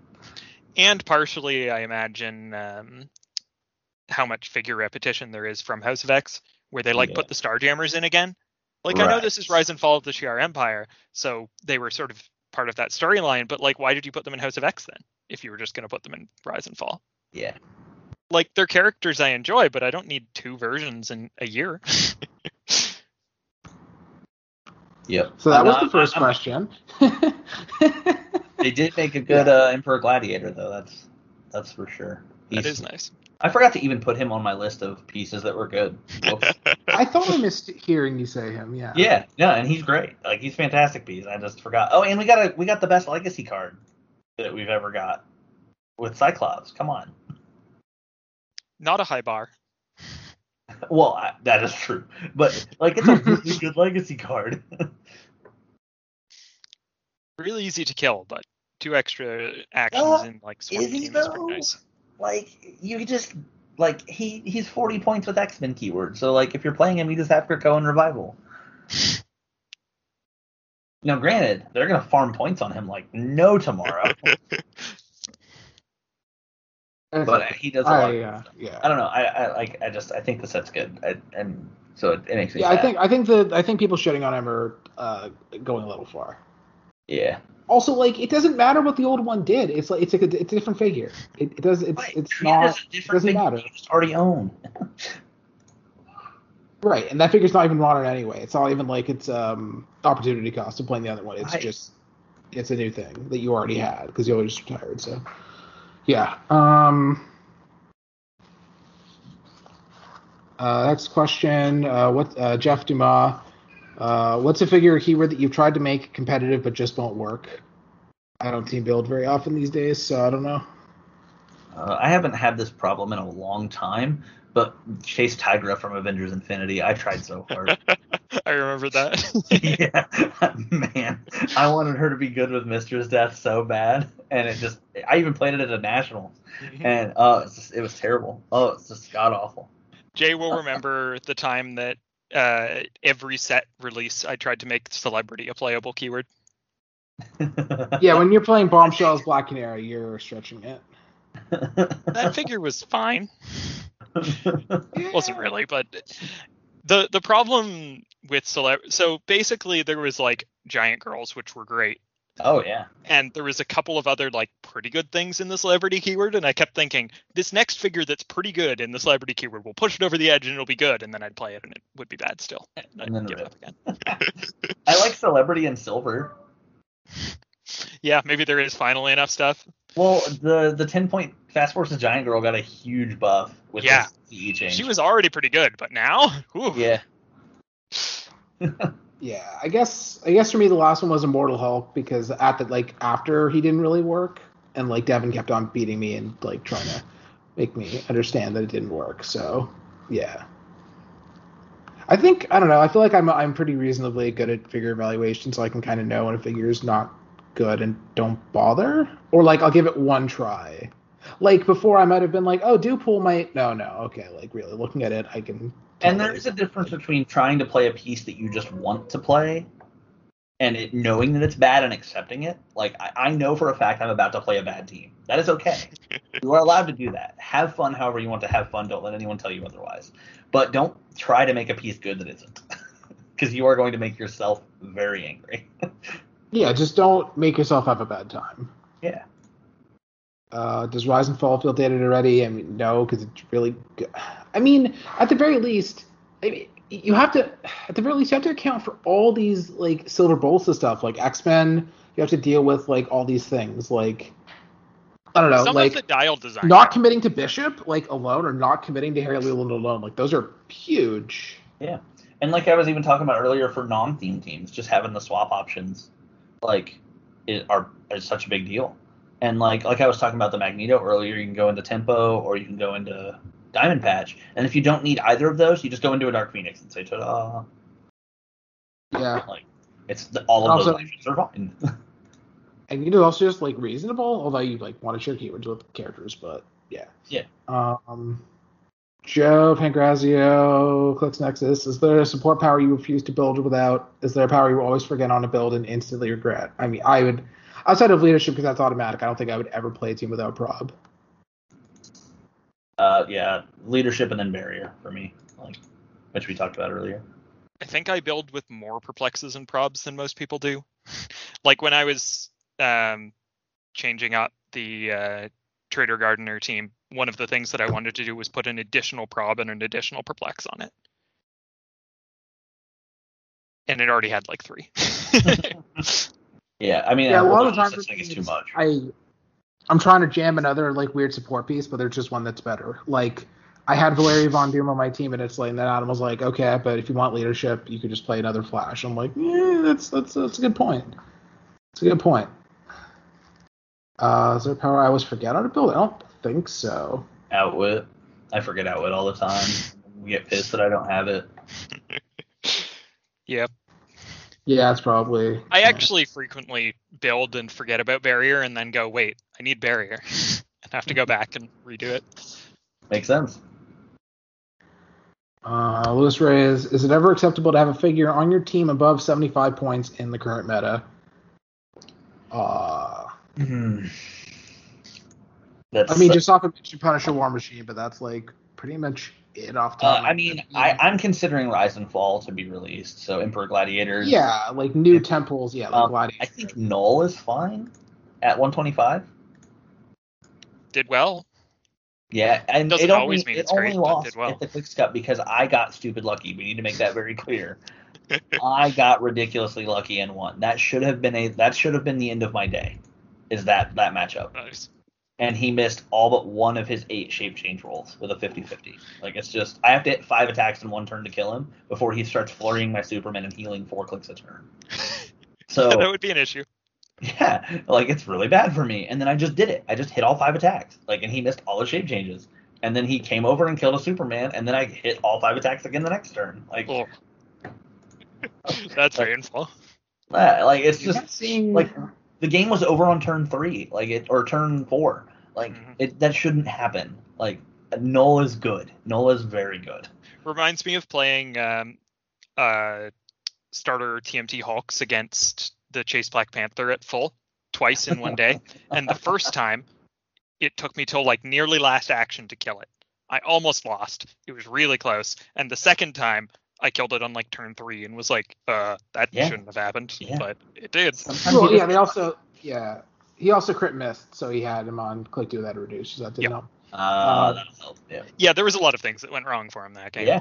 PS4 Spider-Man, I mean, I don't know what people are building with him, but yeah, I feel like he's that piece that's really good, but nobody's willing to play it because if you just catch a bad run of luck, he doesn't do anything. Yeah. That's the other thing. You don't want to rely, like, you can have 20 defense, you can have, like, whatever, but, like, you can't just rely on being hard to hit. I mean, if you look at the last episode's description and click on that spreadsheet that I wrote and then sort it by points, you can see that if you wanted to do well at the Clicks Cup, the answer is pretty much no. Oh, and I also think 95-point Captain Marvel is absolutely worth playing. Yep. Oh, yeah. I also think Black Widow is potentially still, like, a thing. I think it's a travesty that she's not being played. Like, it makes no sense. Yeah. She's still absurd. She did see play at the Clicks Cup, but one team. Right. Shifting focus Black Widow never seeing play is just dumbfounding to me. Yeah. So, Ares, how much time goes into the cheating strategy of Phoenix Nest? I mean, you do a lot of recruiting, right? So that alone is, Yeah, so that's the majority of the time sink, right? Is we strategically recruit to make sure that we have literally everyone that plays HeroClix on our team. Whether you know it or not, you are. Like, Jay, you're on our team. You just don't know it. Oh. I keep saying that every Team Worlds team should be prefixed with Phoenix Nest. I would love it. Oh my god, that would be the best day of my life. You tend to do well in Team Worlds. I mean, you also have like 4 teams in any given event, but... Hey, Ed and I are the dynamic duo, right? We've had a lot of good runs. Like, we got second, we got fourth. Yeah, the year I won. When you lost Team Worlds to Howard, did you go one? Did you go? What was your record? 2-1. 2-1, and I should have won. Yeah, no, I was gonna get into your game of the worst insane luck, or was it both his good luck and your bad luck? And so it was his good luck followed by my bad play. Like, if you go back and watch it, so he hit a 10 against a single die prob, which the odds of that are astronomically low. Hitting a 10 against a prob is already low. But I had the Doctor Strange, the Shifty Strange that lets you replace one of the die, or prob one of the die. So I probbed a 6 into a 6. Like, okay. And then I was like, man, I can't let him do that. It looks like a 7% chance. Yeah. I don't know. And then for whatever reason, I'm like, he's going to do that again, and I don't know how to beat it. And so I attack Punisher, and then I'm like, what am I doing? Like, I just got scared by the fact that he hit me, and now I have a higher defense, and that's not going to happen again, but yet I was scared it was going to happen again. And just, I let his exploit piece live, and then he ended up killing me with it. And then, like, also, I used all my theme props to make him miss, and then he's like, well, now that you used all your theme props, maybe you'll crit miss, as I drop a crit miss on the table. Like, it was just a series of unfortunate events. I mean, any other arguments aside, I mean, you guys, you've done that well in both constructed and team sealed, and like, you know, you guys won team worlds that was sealed, so you can't really counterbuild your teammates unless you really commit, and that's like really stupid. Well, so what I do is I go and steal their pieces off the table, and then we have all the good ones for us, right? You didn't really grab that many insane pieces for this last win, but whatever you say. No, it was like our pool was really, really good, but we just had 2 super rares. They just happened to be 2 very good ones. Yeah. I mean, Lucas's team was 2 commons and 2 uncommons, but it was just right, exactly. Like that wasn't like those weren't god pools. That was just reasonable luck. So yep. Yeah. Nicholas Strife, how do you approach evaluating figures? What are the 2 to 3 most overlooked standard powers in the game? I mean, my personal approach is I look at a piece and, when I build a team, this is a piece that I have, like, this just has to be played. Like, for me, I saw High Evolutionary, and I was just like, I have to play this piece. Like, this is just mandatory, and then I went from there. Which is obviously not necessarily always going to revolve around a 30-point piece, but, like, yeah, pretty much that. I mean, I think we talked a lot about this, right? Point efficiency, mechanical uniqueness, difficulty to kill. If it doesn't have one of those things, it's probably not worth considering. You probably want to. At the very basics, it's what does this figure do? Does this figure do a thing? Whether or not that's just being good in general or doing something unique, it's just this figure doesn't do a thing that I need. Yes or no? So very basic. So for me, it's I don't go in depth on evaluating a figure unless I like it. Like I have to believe that I will have fun playing it. Obviously, I'll do like a baseline evaluation. Like, is it good? Okay, sure, but I'm not gonna play that piece ever. But like Blackheart, I love the character. Loved him. I love him in the books. I love him in Marvel vs. Capcom. It's a great character. So when the piece came out, I'm like, I really hope this is good. And then I start going into the in-depth of it. I'm like, holy crap, this guy's just ridiculous. Like, so that's how I start with my evaluations. Do I like the character first? Then do they have something really cool that I enjoy? Like Jason Wingard, I know nothing about that character until, obviously I knew a little bit from watching the show, but I really liked what he could do by making Pogs, because Pog making is amazing and fun for me. So then I started to really appreciate everything else he could do. That's a figure that is so mechanically unique and so interesting because he interacts with every other figure in the game. Yep. You just sort of have to look at everything else. He's also not just broken. He's really, really good, but he's not like into the game broken like Vulture was. He does. He's only broken if there's other things in the game that support him being broken. Right. Like he's much better again now that Rookie exists than he was before Rookie was released. Yeah, I would just rather not play than, like, if I feel like I have to play something really broken or whatever, I'd just probably rather not play, although I judge more than anything. But if I'm not having fun with a team, I don't know why I'm playing. Yeah, so I guess the thing that PJ was talking about with, like, diving deep into evaluating a figure is just, like, imagine turns of things it can do. Like, that's how you figure out that a figure like Blackheart is really good and not just looks good, right? Oh, I can do a turn where I deal, like, 8 penetrating damage to a thing. Or, like, he has full map reach with no help. Yeah, exactly. Like, that doesn't happen. He doesn't even need a TK. He can just have full map reach by himself. That doesn't happen. So you're giving your opponent some number of points to do it, but right. But usually it's worth it, right? Like, you're probably not doing it. It's not worth it. I hope so. But, like, it is. It's just cool. Like, that is an amazing effect. And I didn't even realize he could do that until I put him on the map. Yeah, exactly. Evaluating a figure on map, even not playing a game, just like literally putting it on the map and being like, okay, there's an enemy here. Can I kill it? Is always interesting. Can I hit that? Yeah, I mean, a lot of the time you might realize what a figure needs by playing it, or you might just realize that it's good. like you might think, oh, this is probably fine, but then you realize how good it is, right? Like Adam was playtesting against a team that I made that somebody else was playing with High Evolutionary, and then he hit it. He mind controlled it, and then he was like, wait, what does he do? Oh shit! Like sometimes you just have to see it on the map, or like how some people didn't realize how good Faust was. So shit. Until you don't get to act for like 4 turns, and you're like, Yeah, that was pretty embarrassing on the Metal Lab where we didn't put it together. What are the Overlook standard powers? Energy explosion. Yep. That is I mean, I've put Nathaniel Richards on teams because I figured, if I can get energy explosion off, that could do like a lot. Like against robots, if I can get energy explosion, like that's big. Yeah. And also, I guess Quake like on figures that also have like exploit. Now that those work together. Yeah, like I mean, I'm thinking of Sky Tyrant. I should have probably just said Sky Tyrant, but yeah. Right, if you're making your opponent have to reposition, that is like already paying for itself. Like if they want to be Jason for whatever reason, they can't. That's already good.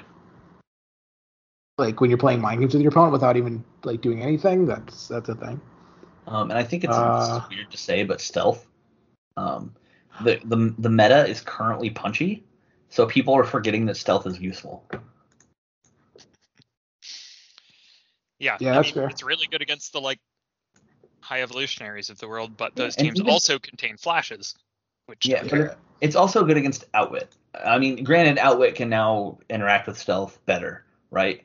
But it still forces your opponent to dedicate actions to making sure that Outwit happens. You know, if it means that your Sky Tyrant has to stay adjacent to Outwit me now, that is much better than him running 12 squares away from me. Yeah. I mean, and also, there's good interactions with Harry Leland. Like, if you don't want to charge me and you can't shoot me, like, what are you doing? Right. No, I think defend is my third one. I think it gets slept on. You into the new Green Lantern? I am. I think he's fantastic. I don't have him on any of my current builds, but that's just because it's not the way I'm building right now. That's where I am on the figure too. Yeah, I haven't built anything with him, but he's good. I own one, to be useful, and I'm going to keep it. Good plan.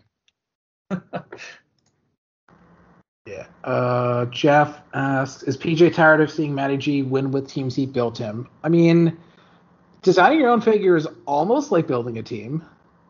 The closest he's ever going to get. What's really funny is, like, I built him the team that he won the casual event for the Clicks Cup with, because he's like, I don't want to be casual.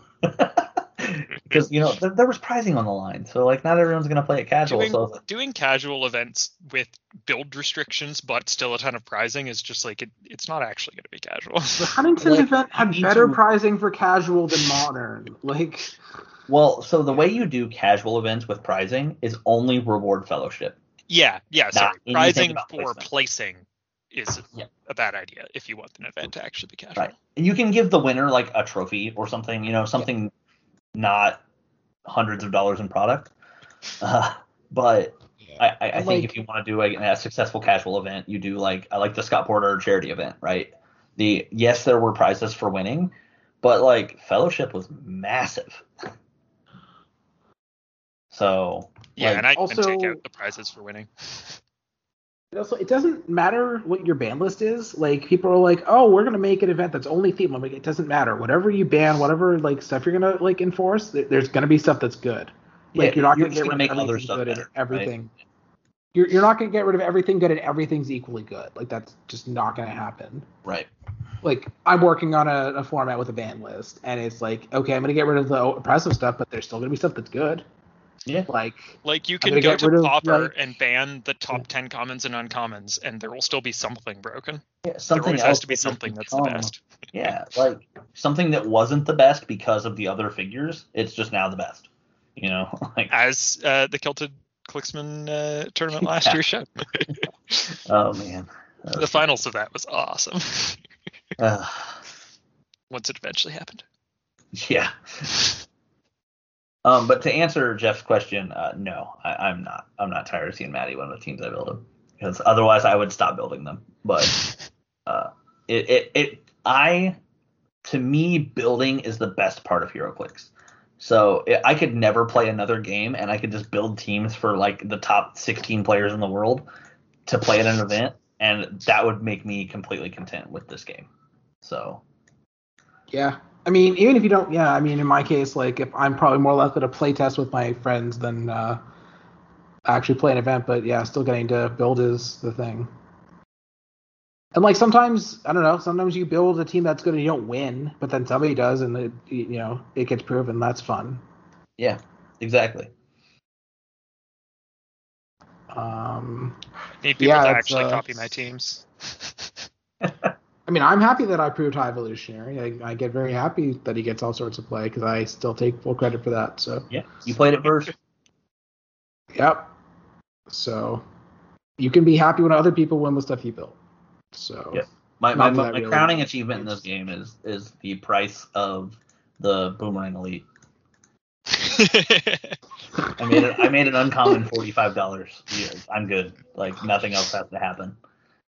Like cool, wow. Devin, you made Maggot. All right, I made Foot Elite $45. All right, that's what I'm going with. It's true. That's my moral victory.